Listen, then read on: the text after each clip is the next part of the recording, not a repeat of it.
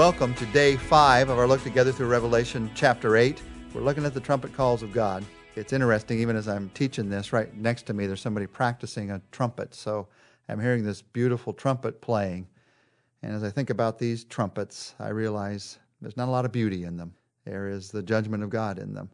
The only beauty that's in them is that I might have turned to Him. And if you have turned to Him, the beauty is you don't have to face this judgment of God. Instead, you face an eternity with Him.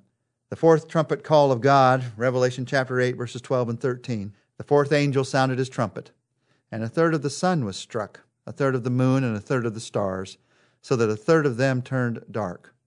A third of the day was without light, and also a third of the night. As I watched, I heard an eagle that was flying in midair call out in a loud voice, "Woe, woe, woe to the inhabitants of the earth, because of the trumpet blasts about to be sounded by the other three angels." We'll look at those trumpet blasts next week, and the reason the eagle says woe is because those are going to come more directly against people. But in this fourth blast of the trumpet, it's the sky, it's the sun, it's the moon that's struck. Everyone sees this world is not all there is. Someone on our research team wrote about this chapter. I always feel pretty overwhelmed by Revelation, and I feel pretty poorly equipped to grasp it. I noticed in this chapter they said that when an angel sounded his trumpet, the result was a third of the earth and the stars were destroyed. Is this so that people who have not yet accepted Christ will have one more chance as they see that the world and the universe are being destroyed? Well, for a person who feels overwhelmed by Revelation and poorly equipped to grasp it, yes, you have grasped it. We want to see that this world is going to pass away and also its lusts, and that we're looking forward to a new heaven and a new earth. If you want to picture what's going on here, picture that you're living in a house on the edge of a cliff. And I tell you that one day that cliff is going to collapse. You better not trust in that house. You need to move. You need to get in a different place. But you don't believe it. There come rumblings under that house. There are earthquakes under that house. Everything shakes a time or two. But you still say, we're okay. I mean, the cliff is still here. We're still safe. Those are maybe the seals that we looked at that were broken. Those are the first problems that come upon this world. But then a third of the house falls with a third of the cliff into the sea. At that moment, what do? At that moment, do you still hang on? The only reason to still hang on at that moment is if that house is all that you have. If you have nothing else but that house to live for, then you'd stay in that house at that moment. But God's writing this to tell us you have something else to live for. This world is passing away. A third's falling away at a time. Don't miss it. You have something else to live for. You see, if you see this world as a scary place, it's fallen apart. Revelation is comforting. It's full of hope. But if you see this world as a place in which to place your hope, Revelation is a very scary book. Now, as we read these verses about what's happening, we've read through this last part of chapter 8, we've read some pictures of what God's going to do. And in these pictures of what's going to happen with the sun, with the sea, I just want to remind you of a very important truth to grab onto in the book of Revelation. It's very important when studying prophecy to see this. You have to distinguish between three things: prophetic revelation, prophetic interpretation, and prophetic speculation. As we walk through these things that God is doing, you've noticed that these first four judgments, first four trumpets, they've had to do with nature. Next week, we're going to see that the last three focus more on people. As you walk through these judgments, it's inevitable to start thinking about, what do these mean? What does it mean that a mountain falls into the sea? What exactly does it mean? God puts a mountain on fire. Is it a volcano? Is it a meteor? Is it some kind of spiritual symbol? Is it, some people have said, a nuclear bomb? What is God talking about here? Maybe the most important thing that we look at as we look through the book of Revelation is this very point we're looking at right now. To really come to grips with what the book of Revelation teaches us, you have to understand that in all prophetic studies of what's going to happen in the difference, you have to understand the difference between prophetic revelation and prophetic interpretation and prophetic speculation. They are three different things. When you think of prophetic revelation means that God has revealed Himself clearly. We know exactly what He's going to do. There's no doubt about it because He says this is the revelation. He has given it to us. That's clear. But we have to interpret that revelation. Prophetic interpretation means there may be 2 or 3 ways or ideas that Christians have had over the last 2,000 years of looking at a particular way that God has revealed himself. We know what's going to happen, but we say, well, maybe it could happen exactly this way, or maybe it could happen exactly this way. Both of them accomplish what God said he was going to do. There may be 2 ways to interpret this passage. I'll show you some examples of this in a moment. But you have to distinguish between prophetic revelation and prophetic interpretation. And finally, there's prophetic speculation. That's where you say, well, I think this could mean this based on some headlines that I read today. This is a thought I have about what this could mean. It's just enjoyable to talk about what maybe this could mean. Let me tell you what I mean by these. Prophetic revelation is Jesus is coming again.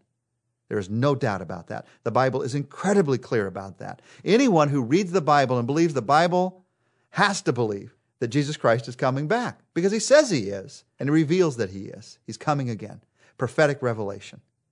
Prophetic interpretation would be he is coming back before to get his church, to rapture his church, before or after this time of tribulation. Some people believe before. Some people believe after. There are great Christians who have great hearts for the Lord, who believe some before, some after, some even in the middle of the tribulation. It's a matter of interpretation, exactly when he's going to come and gather his church. And we as believers should interpret the Bible and look and try to understand these things and see, there are 2 or 3 different ways to look at this one. Based on what I see in Scripture, this is what I believe. And I've shared with you what I believe as we walk through this. That's prophetic interpretation. And then there is prophetic speculation. If I said to you, I believe Jesus Christ is going to come back before the year 2020 based on the events that I see and the numerology that I've added up in the book of Revelation. I say sometime in the year 2020, that's when Jesus Christ is coming back. That is pure speculation.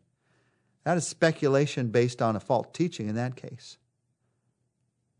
Now, there is speculation that's also based on what could this possibly mean? Not a false teaching, but just a curiosity. Let me just walk through this with you because it's important to understand. Prophetic revelation is God will judge the world with destruction. That's clear in both the Old and New Testaments. There's going to come a time of destruction and this world will end. Prophetic interpretation, whether the judgments in the book of Revelation occur at all the same time or they occur one after another. People interpret that in different ways. Good Christians, people who love the Lord, interpret that in different ways. Prophetic speculation would be the means for this destruction, based on what I see him saying about a mountain of fire, is he's going to use a nuclear explosion. That's what this is picturing. That's what some books have said. You read these things about water becoming bitter and the sea turning to blood, and people say, that's a picture of a nuclear bomb. That's just speculation. There's nothing in the Bible that tells you that. It's just a matter of speculation. Not interpretation, not revelation, just speculation. Now, by the way, even in interpretation, I have problems with the nuclear bomb theory. Could be, but I don't happen to believe we're going to destroy ourselves. Oh, God could choose to allow us to destroy ourselves, but that's not the feel I get from Scripture. These judgments are not those that we bring upon ourselves at the end. They are the judgments that God brings upon us. And there are those who seem to act as if we're going to do it all to ourselves by some nuclear explosion. Well, we have hurt ourselves and will again. There's no doubt about that. But in the end, it's going to be God's plan. God was able to wipe out Egypt before we even understood the atom a long time ago. He's in charge of this world. He will do whatever he wants. You have to understand the difference between revelation, interpretation, and speculation. We want all 3. You just have to understand the difference. The church, believers, will be raptured by Jesus Christ. Is that revelation, interpretation, or speculation? It's revelation. The Bible tells us that will happen in the book of Thessalonians. The order of the end time events, whether tribulation happens before or after the rapture, is that interpretation, speculation, or revelation? That's a matter of interpretation.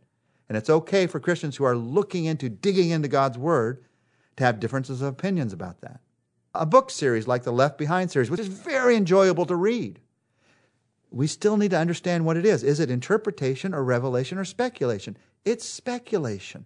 There's a reason the series is in the fiction part of the bookstore.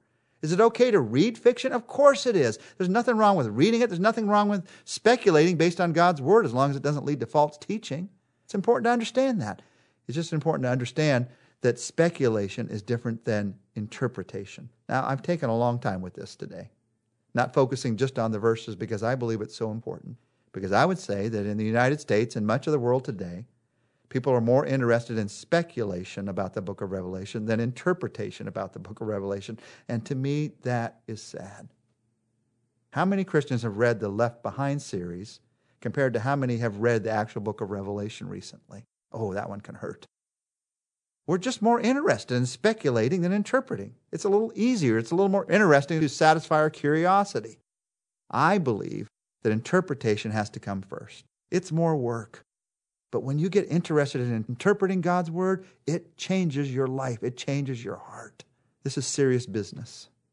If you don't have interpretation and revelation, all you have is speculation. And then a teacher can lead you anywhere that he or she wants. There's some fine Christian teachers out there who are speculating about what the book of Revelation teaches, who are not going to lead you astray. Thank God for those kind of teachers and those kinds of books. But be careful if all you do is speculate. The reason to walk through this book and understand it for yourself is so that you won't be led astray by some false teacher who speculates in a way that leads you down the wrong road. As you read through the stories of what happened and hear about a mountain that falls into the sea and what God's word says and the picture that it gives us, you can speculate and say, could it be an asteroid? Could it be a nuclear bomb? That's interesting to me, but it's not vital.